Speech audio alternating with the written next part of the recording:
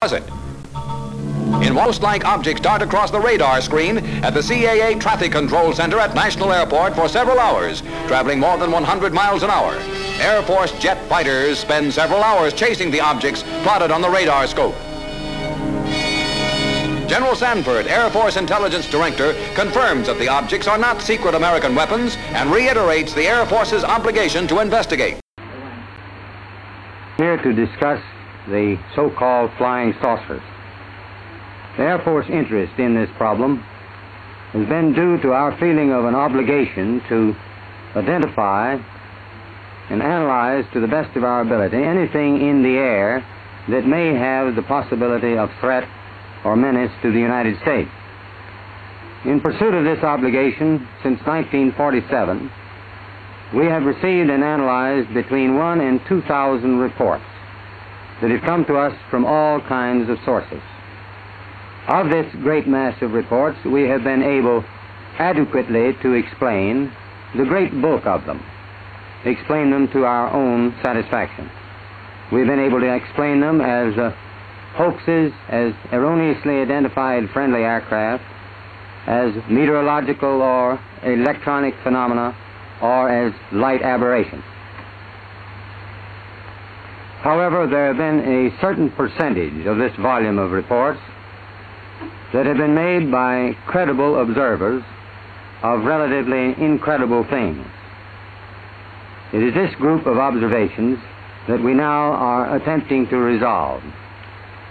Our basic difficulty in dealing with these is that there is no measurement of them that makes it possible for us to put them in any pattern that would be profitable for a deliberate, custom sort of analysis to take the next step. We have, as of date, come to only one firm conclusion with respect to this remaining percentage, and that is that it does not contain any pattern of purpose or of consistency that we can relate with to any conceivable threat to the United States. We can say that the recent sightings are in no way connected with any secret development by any agency of the United States. Well, what I remember when I did some checking on that was that there were lots of sightings. There was some nonsense being said, but there were also people who were very concerned about what the heck is going on. I mean, we're not talking about Podunk, we're talking about Washington, D.C. Shoot them down if they don't land when instructed to do so. That was part of Air Force regulations, yes. Think about that. Scary. I mean, well, what struck me is among the pilots who died were people who'd had over more than 50 missions in Korea. You know, these are experienced pilots is what I'm saying. So what's going on? I don't know. But it is something to be worried about. What's going on, bro? There's a whole fleet of them. Look on the ASA. My gosh. They're all going against the wind. The wind's 120 knots from the west. Look at that thing, dude. That's not our LNS, though, is it? It's not. That is the LNS, dude. Well, if there's like... Look at that thing. It's rotating.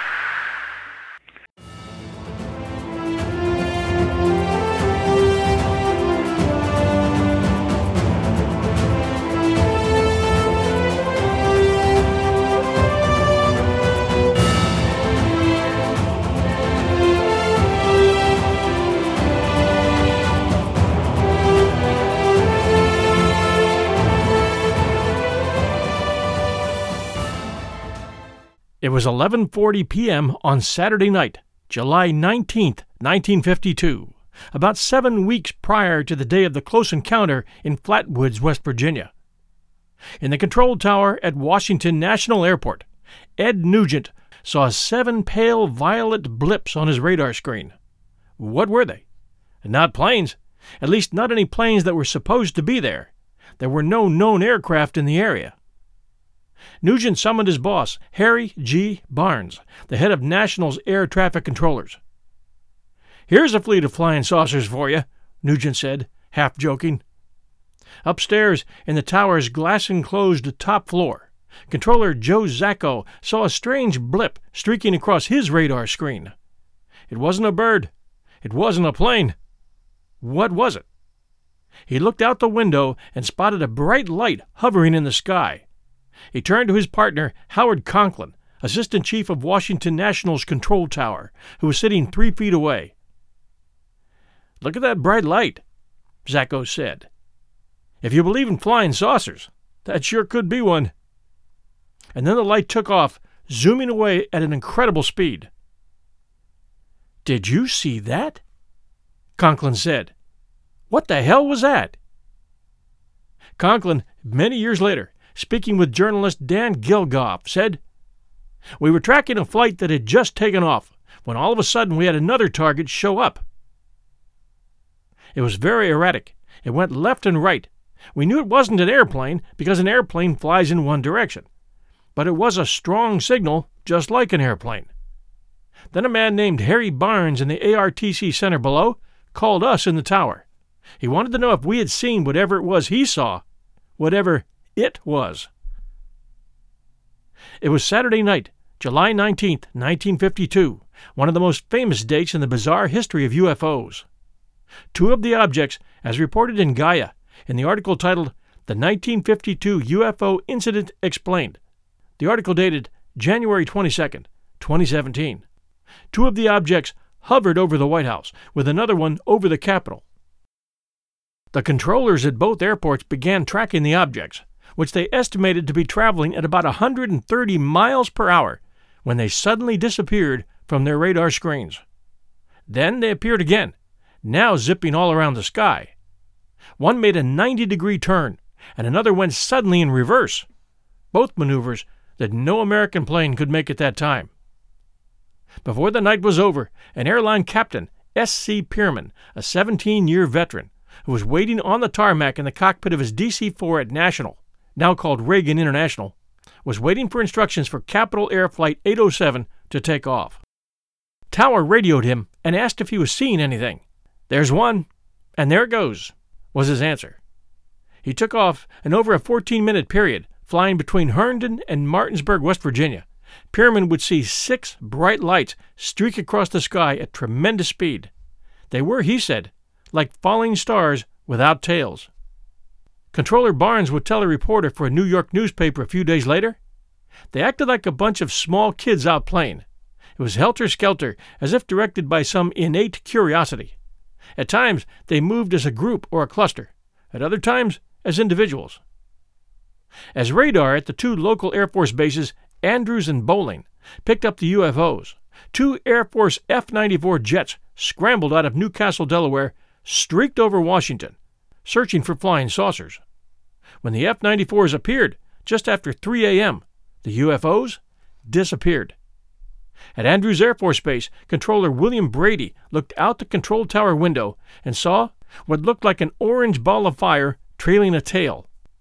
It was, he later told Air Force investigators, like nothing he had ever seen before. At National, Conklin looked out his window and saw what he recalls as a whitish-blue light that emanated from a solid object that was round with no distinguishing marks, such as wings or a nose or a tail. It looked, he said, like a saucer.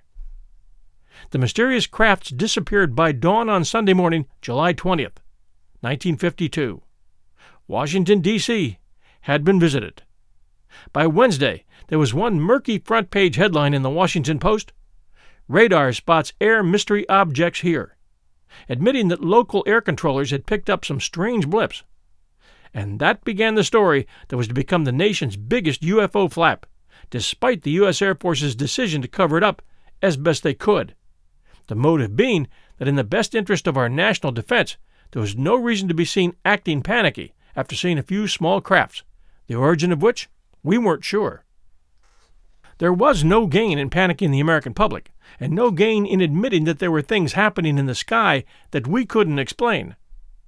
The possibility that these could have been Russian-made was always just beyond the door of possibility at that time. So, silence was requested. Then, a week later, It happened all over again. More UFOs on the radar screens. More jets scrambled over Washington.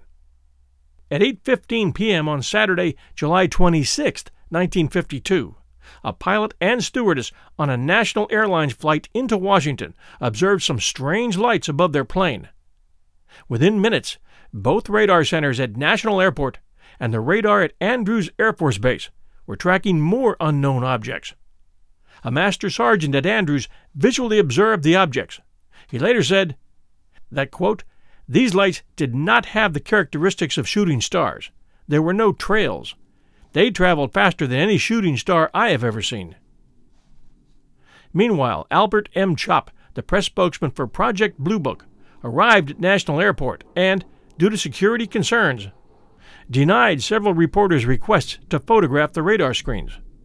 He then joined the radar center personnel. By this time, 9:30 p.m., the radar center was picking up unknown objects in every sector. At times, the objects traveled slowly. At other times, they reversed direction and moved across the radar scope at speeds calculated at up to 7,000 miles per hour. At 11:30 p.m., two U.S. Air Force F-94 Starfire jet fighters from Newcastle Air Force Base in Delaware arrived over Washington. Captain John McHugo, the flight leader, was vectored towards the radar blips, but he saw nothing, despite repeated attempts. However, his wingman, Lieutenant William Patterson, did see 4 white glows and chased them. He later said that, quote, "I tried to make contact with the bogies below 1,000 feet. I was at my maximum speed. I ceased chasing them because I saw no chance of overtaking them." End quote.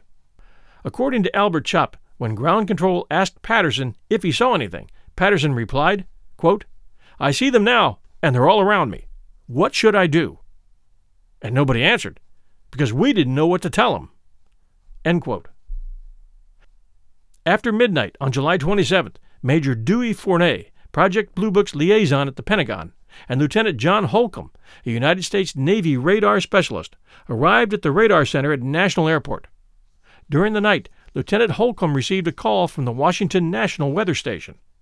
They told him that a slight temperature inversion was present over the city, but Holcomb felt that the inversion was, quote, "not nearly strong enough to explain the good and solid returns on the radar scopes." End quote. Fournay relayed that all those present in the radar room were convinced that the targets were most likely caused by solid metallic objects. There had been weather targets on the scope too, he said, but this was a common occurrence, and the controllers were paying no attention to them. 2 more F-94s from Newcastle Air Force Base were scrambled during that night. One pilot saw nothing unusual. The other pilot saw a white light which vanished when he moved towards it. Additionally, civilian planes flying into Washington reported seeing strange glowing objects in places where the radar was getting blips.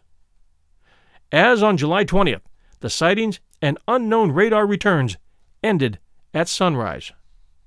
Across America, the story of jets chasing UFOs over the White House knocked the Korean War off the front pages of the newspapers. "Saucer outran jet," pilot reveals, read the banner headline in the Washington Post. "Jets chase D.C. sky ghosts," screamed the New York Daily News. "Aerial whatsits buzz D.C. again," shouted the Washington Daily News. As rumors spread, President Truman demanded to know what was flying over his house. Soon the federal government was fighting the UFOs with the most powerful weapons in the Washington arsenal: bureaucracy, obfuscation, and gobbledygook. That seemed to work. The UFOs never returned to D.C. At least if they did, they didn't put on an air show like the one in the summer of 1952. 1952, as the Braxton County Monster told us, was quite a year for UFOs. UFOs shared the April 7, 1952 cover of Life magazine with Marilyn Monroe. Positioned just above Monroe's left shoulder was a cover line touting a different story. There is a case for interplanetary saucers. The article inside was titled, "Have We Visitors from Outer Space?"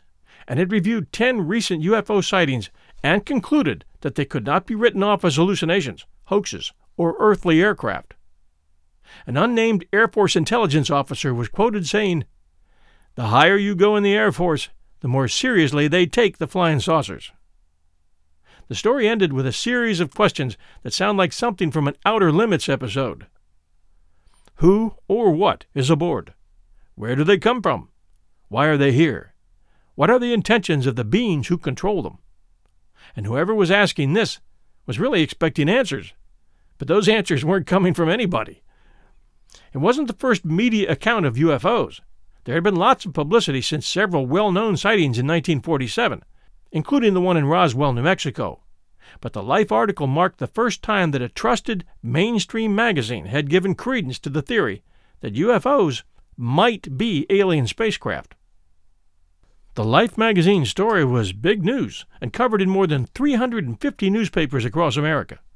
Soon, the number of UFO sightings reported to the Air Force skyrocketed, from 23 in March, before the Life magazine article, to 82 in April, 79 in May, and 148 in June. Were these increases due to saucers swarming over America? Or did Life's story make Americans more likely to report strange things they saw in the sky? And that brings us to Project Blue Book. We've mentioned Project Blue Book a few times in the course of this story, but this is as good a time as any to explain exactly what it was and just how important it is to linking all these 1952 sightings, as well as being able to track the rise in sightings since the detonation of the first atomic bomb, which brought Earth out of the darkness and into the space age as a newborn interstellar entity, so to speak. Project Blue Book was, and we say was because it's no longer being used, one of a series of systematic studies of unidentified flying objects conducted by the U.S. Air Force. It started in 1952, and there's our title year again, and it was actually the third study of its kind. The first two were Project Sign, S-I-G-N, in 1947, and Project Grudge in 1949. Notice that the government began the program the same year that those innocent weather balloons crashed in Roswell and left all that wreckage scattered for half a mile across the desert sands. A story you rarely hear about, which also prompted Project Blue Book, was the Kenneth Arnold Report. We'll get to that story in a minute. Project Blue Book had two goals. One, to determine if UFOs were a real threat, and two, to scientifically analyze UFO data. Thousands of UFO reports were collected, analyzed, and filed. Project Blue Book was ordered closed in 1969 when the government decided there was no use in collecting taxpayer dollars for a project that had collected 12,618 reports, most of which they said could be explained away as owls, meteors, mass hysteria, and escaped parade floats, and those that couldn't be explained by the best of the debunkers. Well, the Air Force wasn't getting paid to give opinions or share results of crashes, so that left the Air Force holding the bag with a bunch of classified information that wasn't helping anyone. Any really good stuff in terms of propulsion or design was sent to Wright-Patterson. Any contact with funny-looking beings wouldn't be believed anyway. To note, there had been a number of sightings in the U.S., really beginning in 1947, just a few weeks before Roswell. And the one that really grabbed the military's attention was the Kenneth Arnold Report, the one I just mentioned. To this day, one of the most believable UFO sightings ever recorded. And here's what happened. The Kenneth Arnold UFO sighting occurred on June 24, 1947, just before Roswell, when private pilot Kenneth Arnold claimed that he saw a string of 9 shiny, unidentified flying objects flying past Mount Rainier at speeds that Arnold estimated at a minimum of 1,200 miles per hour. This was the first post-war sighting in the United States that garnered nationwide news coverage, and is credited with being the first of the modern era of UFO sightings, including numerous reported sightings over the next 2 to 3 weeks. Arnold's description of the objects also led to the press quickly coining the terms flying saucer and flying disc as popular descriptive terms for UFOs. On June 24, 1947, Arnold was flying from Chehalis, Washington to Yakima, Washington in a Call Air A-2 on a business trip. He made a brief detour after learning of a $5,000 reward for the discovery of a U.S. Marine Corps C-46 transport airplane that had crashed near Mount Rainier. The skies were completely clear, and there was a mild wind, so it was a good situation for a little searching. A few minutes before 3 p.m., at about 9,200 feet, and near Mineral, Washington, he gave up his search and started heading eastward towards Yakima. He then saw a bright, flashing light, similar to sunlight reflecting from a mirror. Afraid he might be dangerously close to another aircraft, Arnold scanned the skies around him, but all he could see was a DC-4 to his left and behind him, about 15 miles away. About 30 seconds after seeing the first flash of light, Arnold saw a series of bright flashes in the distance off to his left, or north of Mount Rainier, which was then 20 to 25 miles away. He thought they might be reflections on his airplane's windows, but a few quick tests, rocking his airplane from side to side, removing his eyeglasses, later rolling down his side window, ruled this out. The reflections were coming from flying objects. They flew in a long chain, and Arnold for a moment considered they might be a flock of geese, but quickly ruled this out for a number of reasons, including the altitude, bright glint, and obviously very fast speed. He then thought they might be a new type of jet and started looking intently for a tail, and was surprised that he couldn't find any. They quickly approached Rainier and then passed in front, usually appearing dark in profile against the bright white snowfield covering Rainier, but occasionally still giving off bright light flashes as they flipped around erratically. Sometimes he said he could see them on edge when they seemed so thin and flat that they were practically invisible. According to Jerome Clark, Arnold described them as a series of objects with convex shapes, though he later revealed that one object differed by being crescent-shaped. Several years later, Arnold would state he likened their movement to saucers skipping on water, without comparing their actual shapes to saucers. But initial quotes from him do indeed have him comparing the shape to like a saucer, a disc, a pie pan, or half moon, or generally convex and thin. At one point, Arnold said they flew behind a sub-peak of Rainier and briefly disappeared. Knowing his position and the position of the unspecified sub-peak, Arnold placed their distance as they flew past at about 23 miles. Using a Zeus cowling fastener as a gauge to compare the 9 objects to the distant DC-4, Arnold estimated their angular size as slightly smaller than the DC-4, about the width between the outer engines, which would be about 60 feet. Arnold also said he realized that the objects would have to be quite large in order for him to see any details at that distance, and later, after comparing notes with the United Airlines crew that had a similar sighting 10 days later, placed the absolute size as larger than a DC-4 airliner, or greater than 100 feet in length. Army Air Force analysts would later estimate 140 to 280 feet in length, based on the analysis of human visual acuity and other sighting details, such as estimated distance. Arnold said the objects were grouped together, as Ted Blocher writes, in a diagonally stepped-down echelon formation, stretched out over a distance that he later calculated to be 5 miles, though moving on a more or less horizontal plane. Arnold said the objects weaved from side to side like the tail of a Chinese kite, as he later stated, darting through the valleys and around the smaller mountain peaks.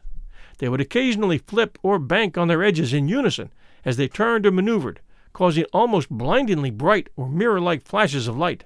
The encounter gave him an eerie feeling, but Arnold suspected he had seen test flights of a new U.S. military aircraft. As the objects passed Mount Rainier, Arnold turned his plane southward on a more or less parallel course. It was at this point that he opened his side window and began observing the objects unobstructed by any glass that could have produced reflections. The objects did not disappear and continued to move very rapidly southward, continuously moving forward of his position. Curious about their speed, he began to time their rate of passage. He said they moved from Mount Rainier to Mount Adams, where they faded from view, a distance of about 50 miles, in 1 minute and 42 seconds, according to the clock on his instrument panel. When he later had time to do the calculation, that speed showed to be 1,700 miles per hour. This was about 3 times faster than any manned aircraft could go in 1947. Not knowing exactly the distance where the objects faded from view, Arnold conservatively and arbitrarily rounded this down to 1,200 miles an hour, still faster than any known aircraft, which had yet to break the sound barrier in 1947. It was this supersonic speed, in addition to the unusual saucer or disc description, that seemed to capture people's attention. Arnold landed in Yakima at about 4 p.m. and quickly told friend and airport general manager Al Baxter the amazing story, and before long the entire airport staff knew of Arnold's claims. He discussed the story with the staff and later wrote that Baxter didn't believe him. Arnold flew onto an air show in Pendleton, Oregon, not knowing that somebody in Yakima had phoned in ahead to say that Arnold had seen some strange new aircraft. It was at this time that Arnold studied his maps, determined the distance between Mount Rainier and Mount Adams, and calculated the rather astonishing speed. He told a number of pilot friends and wrote in his account to AAF Intelligence that they did not scoff or laugh.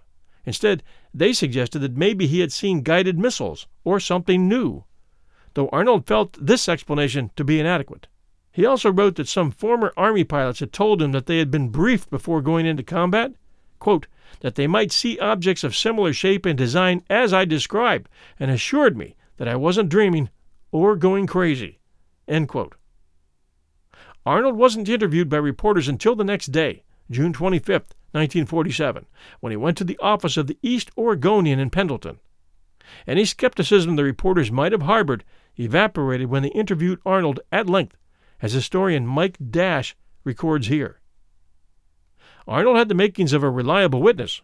He was a respected businessman and experienced pilot, and seemed to be neither exaggerating what he had seen nor adding sensational details to his report. He also gave the impression of being a careful observer. These details impressed the newspapermen who interviewed him and lent credibility to his report. Arnold would soon complain about the effects of the publicity on his life. On June 27th, he was reported saying, quote, I haven't had a moment of peace since I first told the story, end quote. He then said a preacher had called and told him that the objects he saw were harbingers of doomsday, and that the preacher was preparing his congregation for the end of the world. In another encounter, a woman in a Pendleton cafe noticed him and dashed out shrieking, There's the man who saw the men from Mars. She ran out sobbing that she would have to do something for the children, Arnold was reported as saying, with a shudder. He then added that, This whole thing has gotten out of hand. I want to talk to the FBI or someone. Half the people look at me as a combination of Einstein, Flash Gordon, and Screwball. I wonder what my wife back in Idaho thinks. So when Project Blue Book began its first iteration, named Project Sign, at the end of 1947, it really did begin with the honest intention of getting to the bottom of the UFO phenomena. It was initiated at the request of General Nathan Twining, Chief of Air Force Materiel Command at Wright-Patterson Air Force Base, and their initial intelligence estimate, offered after 1 year of study in the late summer of 1948, called the Estimate of the Situation, concluded that flying saucers were real craft and not made by either the Soviet Union or the U.S., and were likely extraterrestrial in origin. This report was made within days of another 1948 encounter named the Chiles-Whitted UFO near miss, in which two airline pilots claimed that a torpedo-shaped object nearly collided with their commercial airplane. The object perfectly matched that of one seen by the Hague just 2 days before. The friendly skies were busy again in 1948. That shape was literally a flying fuselage. Surprisingly, there have been a lot of sightings of this type of UFO. Michael D. Swords, retired professor of natural sciences at Western Michigan University, was involved with this and said that Project Sign had investigated these sightings, especially the Chiles-Whitted sighting, which intrigued the experts, who knew that the Prandtl theory of lift indicated that this odd shape could fly, but that it would need some form of power plant advanced well beyond what we could build. And if you ask yourself, to what purpose would that particular shape suit itself? It doesn't seem as aerodynamic as a disc shape, but apparently it is.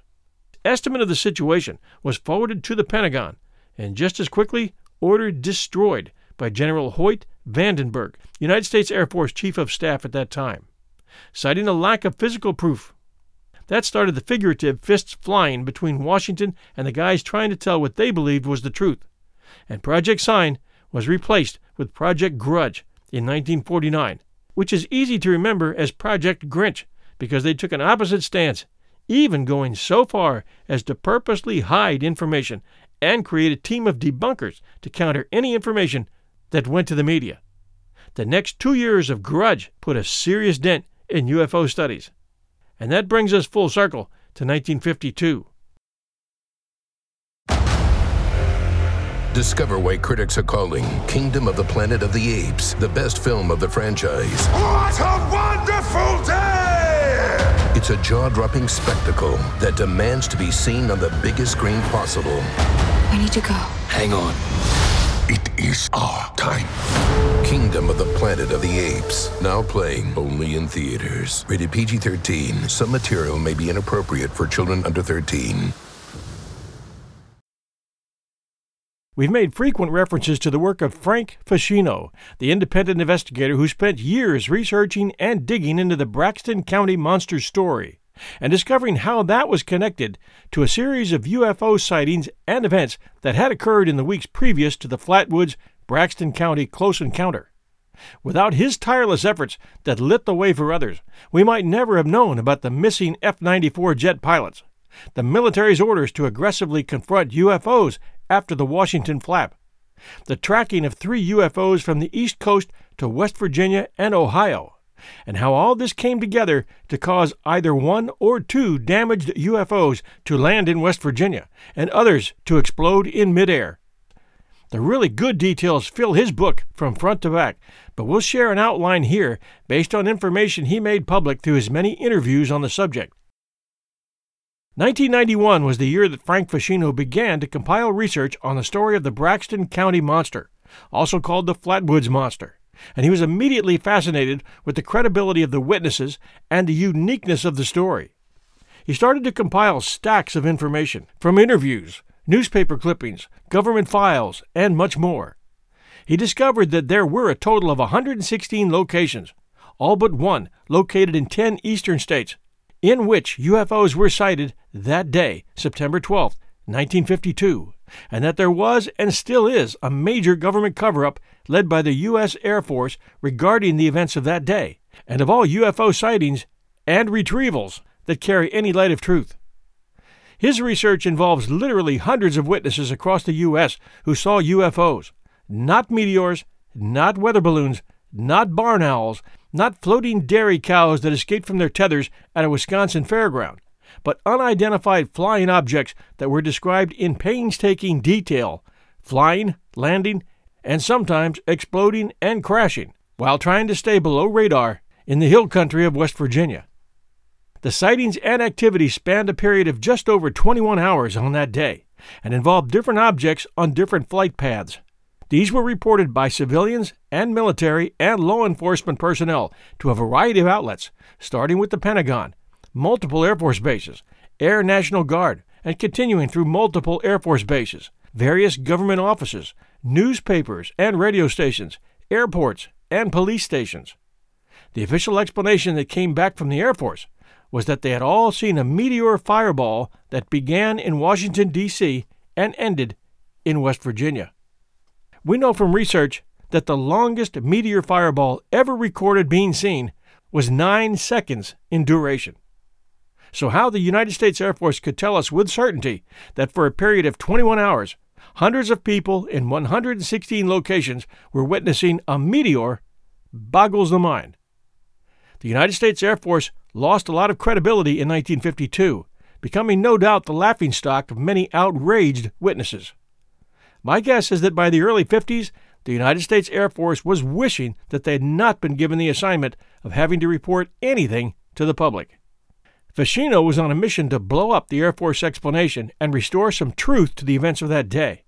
He used the hundreds of eyewitness accounts from the 116 locations and literally plotted them on regional topographic maps, noting them by time and location. He then transferred them to a much larger map, and that's when an incredible picture began to emerge. Staring back at him were the detailed flight paths of what he determined to be 3 UFOs heading east to west from the Atlantic coast toward West Virginia and Ohio. Each flight path was clearly indicated by the sightings that had been called in. As these crafts approached West Virginia, it looked as if they were flying in a search pattern, keeping about 5 miles apart.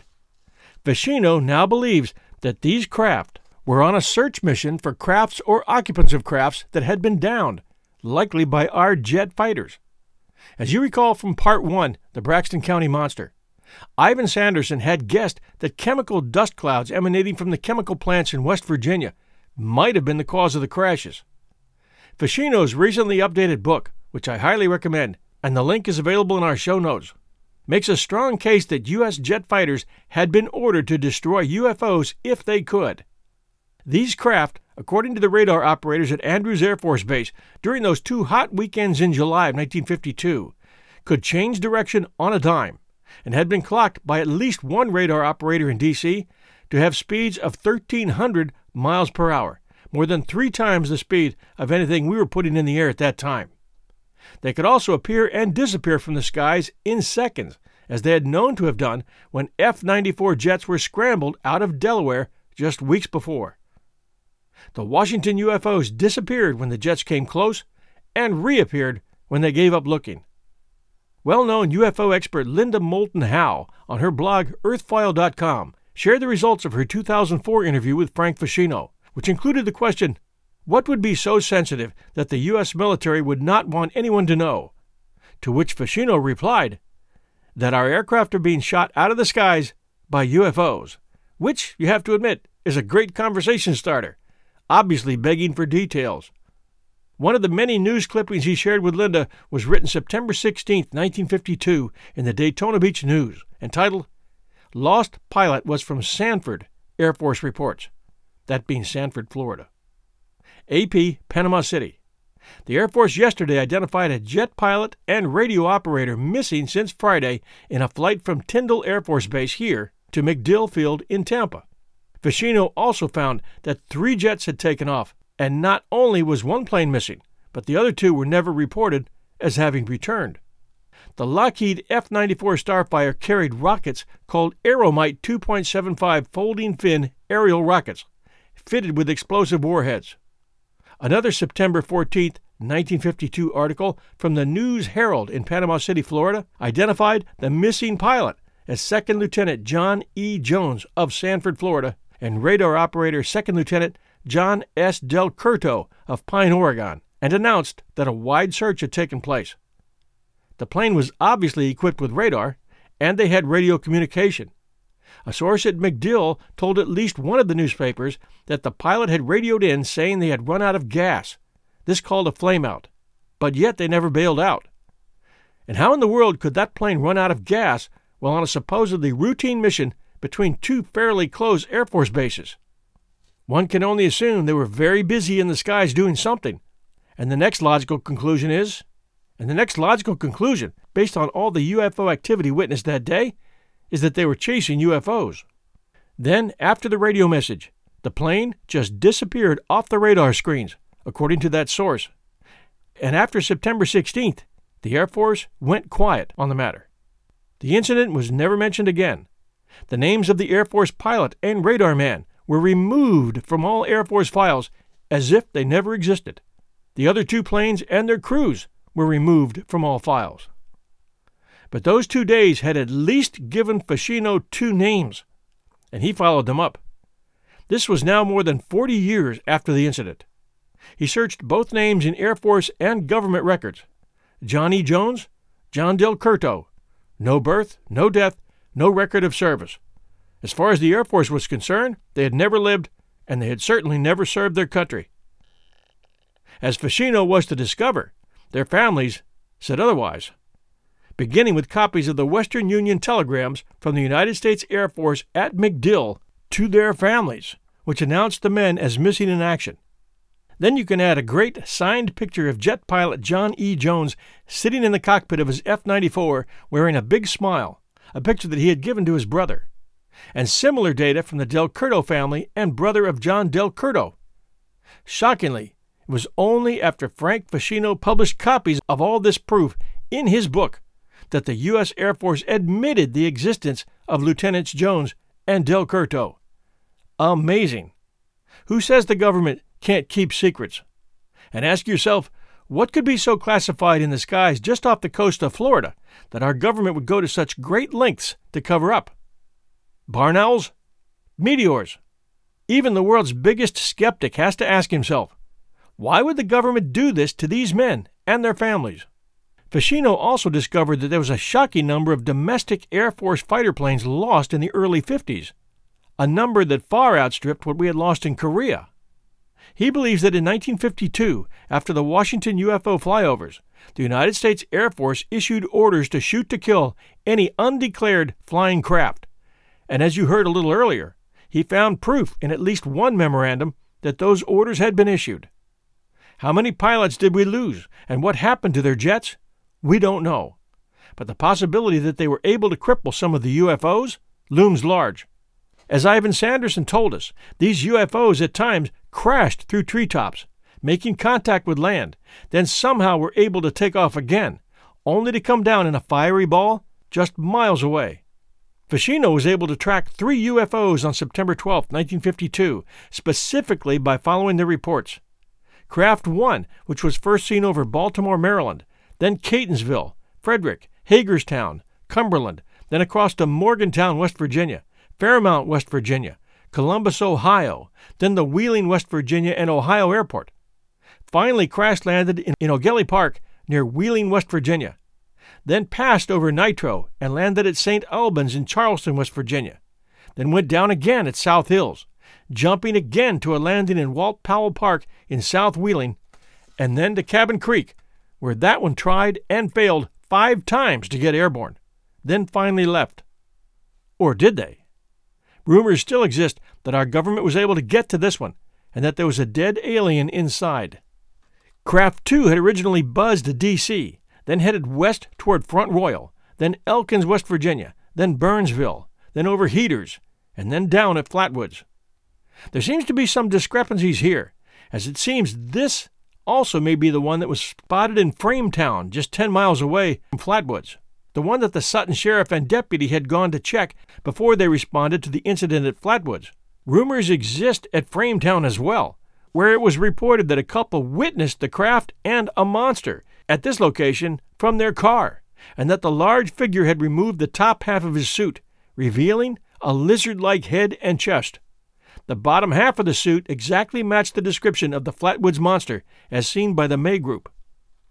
Craft 3 was first spotted over Roanoke, Virginia, then Pulaski, then Johnson City, Tennessee. It was seen by the Tri-Cities Airport there, then moved on to Kingsport, over Rogersville and Moccasin Gap where it went down, then got back up and passed over Wadlow Gap, Tennessee and Elizabethtown, Tennessee, before disappearing. All 3 of these crafts were sighted for a period totaling about 35 minutes, and the 3 had different shapes, according to witnesses. Craft 1 being oval, Craft 2 being round, and the Flatwoods craft being pear-shaped.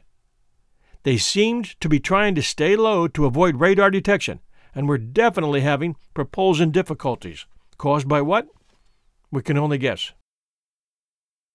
And now we continue our story. By mid-July 1952, Captain Edward J. Ruppelt, the head of Project Blue Book, the Air Force's official UFO study team, was getting 40 reports of UFO sightings a day. Many were bogus, but some came from pilots and other respectable citizens, and Ruppelt took them seriously. Then, a few days before the first sightings at National Airport, Ruppelt interviewed a government scientist who made a startling prediction that Ruppelt recorded in his 1956 memoir, The Report on Unidentified Flying Objects, which is a great book. Within the next few days, the unidentified scientist said, banging his hand on his desk for emphasis, you're going to have the granddaddy of all UFO sightings. The sighting will occur in Washington or New York, probably Washington. Nobody bothered to call Ruppelt about the sightings when they did happen. When he flew to Washington a couple of days later on unrelated Project Blue Book business, he learned about them by reading newspapers at the airport. Radar spots air mystery objects here, ran the headline on the front page of the Washington Post. Air Force saucer expert will probe sightings here, said the Washington Daily News. Ruppelt asked his colleagues who that expert was. You are, they told him. At the Pentagon, Ruppelt found the Air Force brass deeply concerned about one particular aspect of the sightings. What should they tell the press? Nobody had any idea what, if anything, had been in the air over Washington on July 19th, but the newspapers were demanding answers. Reporters, Ruppelt wrote, were now beginning to put on a squeeze by threatening to call congressmen, and nothing chills blood faster in the military.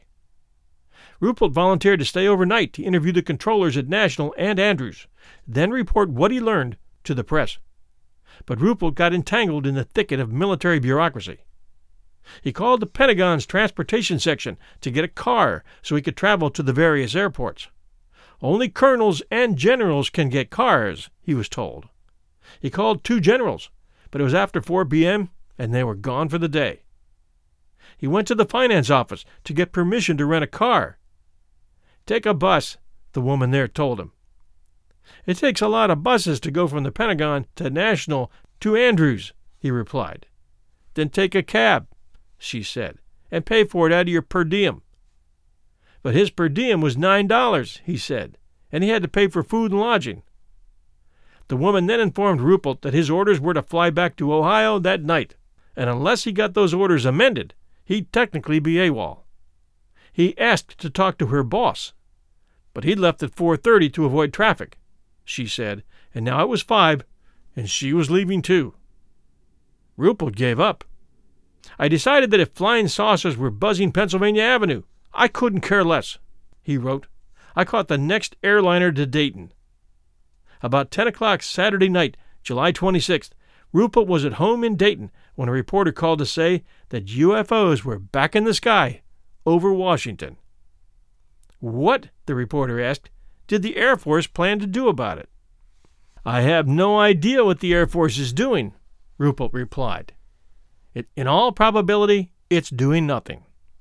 He hung up, then called the Pentagon, and learned that he was right. The Air Force was doing nothing. He made more calls, dispatching 2 officers, Major Dewey Fournet and Lieutenant John Holcomb, a radar expert, to National's control tower to see what was happening. Fournet and Holcomb arrived to find National's controllers tracking a dozen unexplained blips. An Air Force B-25 happened to be passing through the area, so the controllers asked it to check out some of the radar targets. The B-25 went to one site and spotted nothing except a tourist boat crossing the Potomac. Perhaps, the controllers surmised, a temperature inversion, a layer of hot air between 2 layers of colder air in the sky, had bent the radar beam, causing it to mistake objects on the ground for things in the air. Temperature inversions were common in Washington on hot days, and the controllers were familiar with the phenomenon. But Fournet and Holcomb were convinced that some of the radar blips were solid metal objects, not inversion-induced mirages.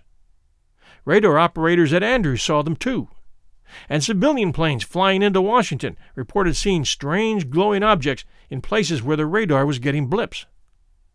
The controllers called for interceptors, and about 11 p.m. the Air Force dispatched F-94s to search the sky over Washington. When the jets first arrived, the blips disappeared from National's radar screens, and the F-94 pilots saw nothing unusual. But when they returned to Newcastle, the blips returned to the radar screens. About 1:30 a.m., the jets soared back over Washington. This time, pilots saw several strange lights. One pilot gave chase, but he couldn't catch the streaking light. "I tried to make contact with the bogies below 1,000 feet, pilot William Patterson told investigators.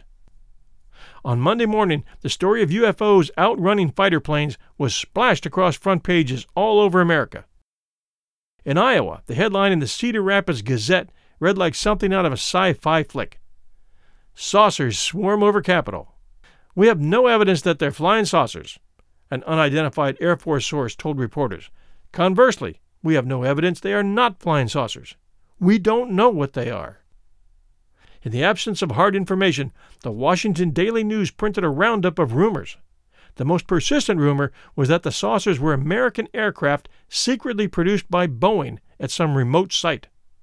An absolutely weird rumor was that the saucers were alien aircraft that had crashed and then been repaired and flown by the Air Force. That Monday, the Air Force tried to reassure the nation by promising to keep jet fighters poised to chase the saucers at a moment's notice. But that statement didn't reassure Robert L. Farnsworth, president of the United States Rocket Society, who warned President Truman not to attack the UFOs. Should they be extraterrestrial, such actions might result in the gravest consequences, as well as possibly alienating us from beings of far superior powers, Farnsworth telegraphed Truman. Friendly contact should be sought as long as possible. Truman was as baffled as anyone else. He asked his Air Force aide, Brigadier General Robert B. Landry to find out what the UFOs were. On Tuesday morning, Landry called Ruppelt, who now had flown back to the Pentagon. Ruppelt said the sightings might be weather-related mirages, but he really didn't know. Nobody knew, not even Major General John Samford, the Air Force's Director of Intelligence. But Samford called a press conference at the Pentagon at 4 o'clock Tuesday afternoon. It was the largest Pentagon press conference since World War II, Ruppelt wrote in his book, and Samford's performance proved to be a brilliant demonstration of the art of bureaucratic balderdash. He arrived in room 3E 869 precisely at 4, accompanied by Ruppelt and several other officials. He opened with a rambling monologue on the history of UFOs, which, he noted, dated back to biblical times. He mentioned UFO sightings in 1846, but never got around to the UFO sightings of 1952. When reporters asked about the Washington sightings, Samford told a story about radar picking up a flock of ducks in Japan in 1950. When reporters asked if radar at National and Andrews had seen the same blips simultaneously, he speculated about the definition of the word simultaneously. When they asked if the UFOs could be material objects, he mused about the definition of the word material. When they asked if the F-94 pilot who chased the strange light was a qualified observer, he wondered about the meaning of the word qualified. He was very obviously being extremely diffuse and trying not to make enemies by saying anything he could be taken to task for later. As many of you probably already know, this is pretty typical in government and corporate bureaucracies. Everyone is too concerned with their own image and their own career to get anything concrete done. They don't want to be the first one to put a foot forward. Speaking about what that pilot saw, Samford uttered a sentence that ought to have a place in the bureaucratic gibberish Hall of Fame. This will have you shaking your heads. Quote, "That very likely is one that sits apart and says insufficient measurement, insufficient association with other things, insufficient association with other probabilities, for it to do any more than join that group of sightings that we still hold in front of us as saying no." Along the way, Samford, desperate now for a story he could survive with, mentioned the temperature inversion theory, that a layer of hot air in the sky might have caused radar to mistake things on the ground for flying objects. First he said it was a possibility. Later he said it was about a 50-50 proposition. And even later he said it was a probable explanation. He talked until 5:20. Then the reporters dashed back to their offices to meet their deadlines. Sifting through notebooks full of gobbledygook, they seized on temperature inversion. It was an irresistible concept for newspapermen. The UFOs, they wrote, were caused by Washington's famous hot air. Ruppelt was amazed. Samford hadn't really explained anything, but whatever he had done, it worked. This event may have marked the beginning of what we've come to expect from most of the media today. Somehow, Ruppelt wrote, out of this chaotic situation came exactly the result that was intended. The press got off our backs. When newspapers stopped writing about the UFOs, people stopped reporting UFOs. Reports dropped from 50 per day to 10 a day within a week, Ruppelt noted. In 1952, several high-ranking U.S. Air Force generals deep-sixed Project Grudge and replaced it with Project Blue Book. The generals were Charles B. Cabell and General William Garland, who had witnessed a UFO himself and felt the matter deserved legitimate scrutiny. They made Captain Edward J. Ruppelt head of the project and sent him up to Wright-Patterson Air Force Base in Ohio. Ruppelt, a decorated World War II Army Air Corps flyer, is credited as the guy who gave us the term UFO, Unidentified Flying Object. He streamlined the project, then commissioned the Battelle Memorial Institute, which you heard mentioned in the Stanton Friedman interview we just aired, as being the ones who did the massive study of all the UFO cases which were printed into Project Blue Book Special Report number 14. After Project Blue Book was canceled, the Air Force did continue with the program, but the program was kept highly classified. Years later it was discovered, and the name of it was Majestic 12. Here's some words on that program from last week's guest, Stanton Friedman. I went through times and was very concerned about making sure I didn't say anything in the wrong place and don't take classified work home and stuff like that. And I still get a kick out of people saying, well, surely the people involved in Operation Majestic 12, which I think was real, would have told their wives what they were doing. Never. Could you share a little bit about that?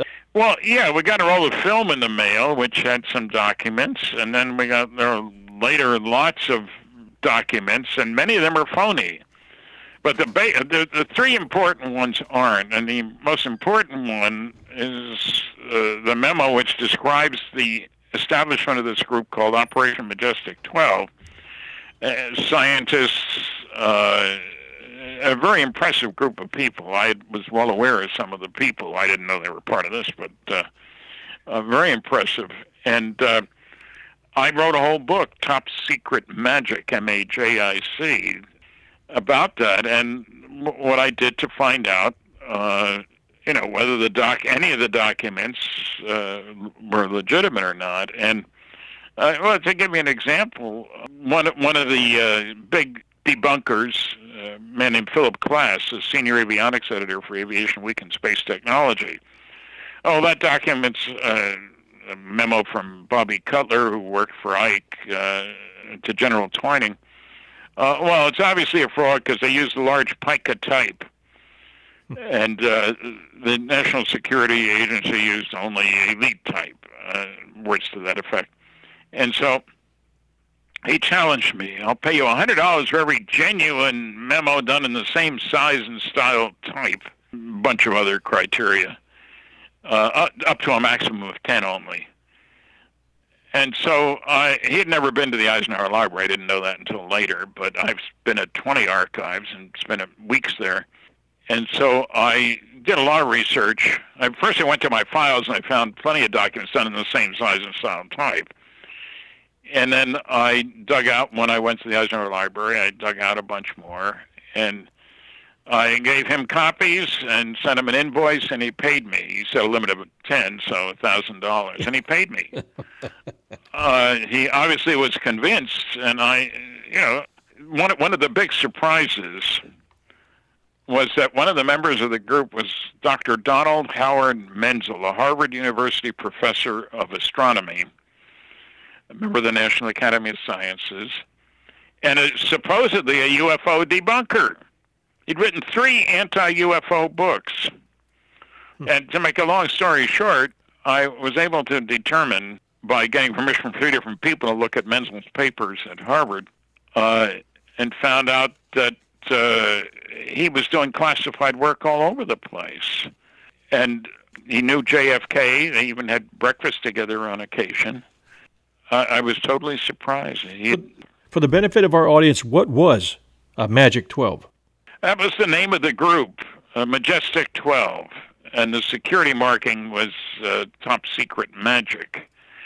And they were accountable only to the president, and they collected data from all over on flying saucers. What was extraordinary is the broad breadth of the group, and when you stop to think about it, it made sense that you'd have one group, not Army, Navy, Air Force. In other words, you'd have a centralized group that did the hard, slogging scientific work, to look at the best cases and try to learn from them. It was a very impressive group. One of the big wheels in it was Dr. Vannevar Bush, who was the science advisor to the president during the war. And it was a very impressive group of people. In what years did that exist? Well, we don't know when they went out of business. That name probably got changed. We didn't hear about it until the 80s, when Truman was president, and after Roswell and stuff. And I was so surprised, mainly because I didn't like Menzel before I knew about all his activity. And then it turns out he was a world-class cryptologist, code breaker, code maker. Huh. Nobody knew that. It was a good example of somebody keeping secrets. His wife didn't know anything about his classified work. I talked to her, talked to people who worked for him. And so Majestic 12, it was an eye-opener. The breadth of the people, Army, Navy, Air Force, the caliber of the people, and it made sense.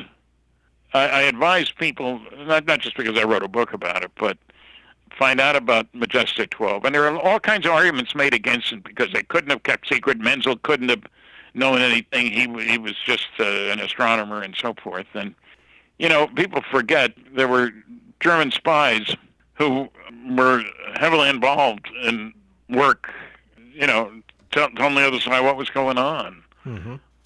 Burgess, Philby, and McLean, Kim Philby, and others. There's a secret world out there. Whether we like it or not is beside the point. But MJ-12 is an outstanding group of people who performed a real service for their country. And what was the line? I can tell you more when we are properly cleared to each other. What can I tell you? That tells it, doesn't it? Yeah, it sure does. Of all the projects you've dug your teeth into, done research on, lectured about, interviewed with people, traveled the country, what were probably the most exciting top three that you've done with respect to UFOs? Well, certainly Majestic 12 is one of them, only because it had so many surprises, because I didn't know anything about it. Nobody had heard about it, and suddenly, whoops, I still don't know who sent the roll of film. Roswell was certainly one of them, because, again, it's such a surprise. And when I looked at the politics, that the base at Roswell was the home, they had a 13,000-foot runway, would you believe, which was huge, because it was the home of the 509th. They were the most elite military group in the world. I wouldn't be surprised if aliens were interested in what was going on there. They're the guys who dropped the atomic bombs on Japan. When I found how many people were involved and so forth, I'll be in Roswell, as I said, in a couple of weeks, 3 weeks, I guess, for the annual festival.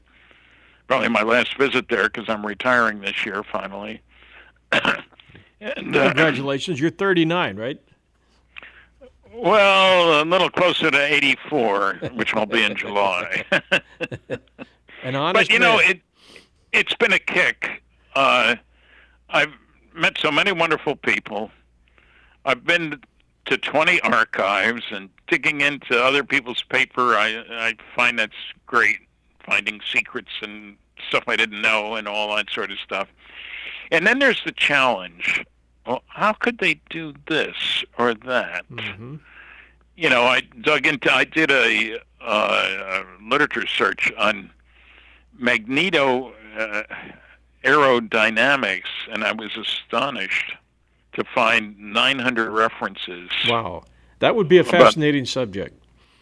Well, it was, and 90% were classified. I only had abstracts. I had a clearance. It was a study I did it was an Air Force contract that we had. But it was just an enormous amount of information, most of it classified. Look, as I keep telling people, progress comes from doing things differently in an unpredictable way. If everything stayed the same, there wouldn't be a problem. But things don't stay the same. The equipment, the capabilities, the ability to do this, that, or the other thing. Breaking codes. Look, we had Bletchley Park in England. 12,000 people worked there during World War II to break the German codes. 12,000 people. And it was so important that we know when they were going to be sending airplanes hither, thither, or yon, and that they not know we know. You got both things going, because then they would change the codes. So there are extraordinary stories here. There really are. I want to thank you so much for being a guest on the show at 1001 Heroes. It's been a huge pleasure and privilege having the opportunity to speak with you today. Is there anything you want to wrap up with regard to our listeners? Well, I just say people can go to my website, www.stantonfriedman.com. It'll show my books, where to get more information about some of the things we've talked about already. And I get a kick out of that. I respond. I'm a one-man operation, so there's nobody who sits in and says, "Oh, we don't want to pass this on." I read them all. Well, again, thank you so very much. We're very proud to have you. But Thanks. It's been a pleasure. Thank you, and also thanks to your wife for bringing in the cavalry earlier on. Okay. Trying to Thank help us you. out. Thanks a lot. All right. Bye. Bye-bye. At Flatwoods, not much has changed. The Flatwoods Monster Chair, using the fancified version of the Braxton County Monster that included clawed hands and a green skirt, still welcomes visitors near the town hall. Local officials have erected a Welcome to Flatwoods, home of the Braxton County Monster sign, on the highway leading into town. In celebration of the legend, note that it has slipped to legend status. The Braxton County Convention and Visitor Center built a series of 5 tall chairs in the shape of a monster to serve as landmarks and visitor attractions. The town of Flatwoods also houses a museum dedicated to the monster legend and offers promotional merchandise. The Bureau regards visitors who find and photograph all 5 chairs with free Braxy stickers as part of their ongoing promotion. The monster legend used to be celebrated every year when the town of Flatwoods held its annual festival called Flatwoods Days. The 3-day festival was a weekend of live music and food and craft vendors. Skeptics continue to debunk what happened that night of September 12, 1952, saying that an owl scared the pants off the little group that climbed the hill that night. Hysteria made Gene Lemon and some of the boys sick. The oily substance that was spit all over them was probably from the owl. The flaming object that landed on the Bailey Fisher farm was a meteor. Or the group totally made up the story. Pick one. The monster was a barn owl. The collie dog that ran home and vomited all over his veranda and then died probably died from a tick bite. All that other stuff, the hundreds of sightings, the crashes, the missing F-94, were all meteor-related, except for the jet, which didn't exist in the first place. The newspapers made that up, and the relatives were lying. The Air Force's failure to recognize the names of the pilot and radar man as having existed until Frank Ficino printed his book was sheer coincidence due to temporarily missing files that were suddenly discovered when his book was published with their names included. I googled the Flatwoods Days Festival, and unless I'm wrong, and I could be, it looks like they are no more. It seems as though they changed the name to West Virginia Day Festival in Flatwoods, and that the last one was in 2017. It seems that one of the most famous and most witnessed close encounters in U.S. history is slipping into the realm of legends and tales. It looks like the debunkers and skeptics are winning this battle. But fear not, believers. One day, it will all come to light.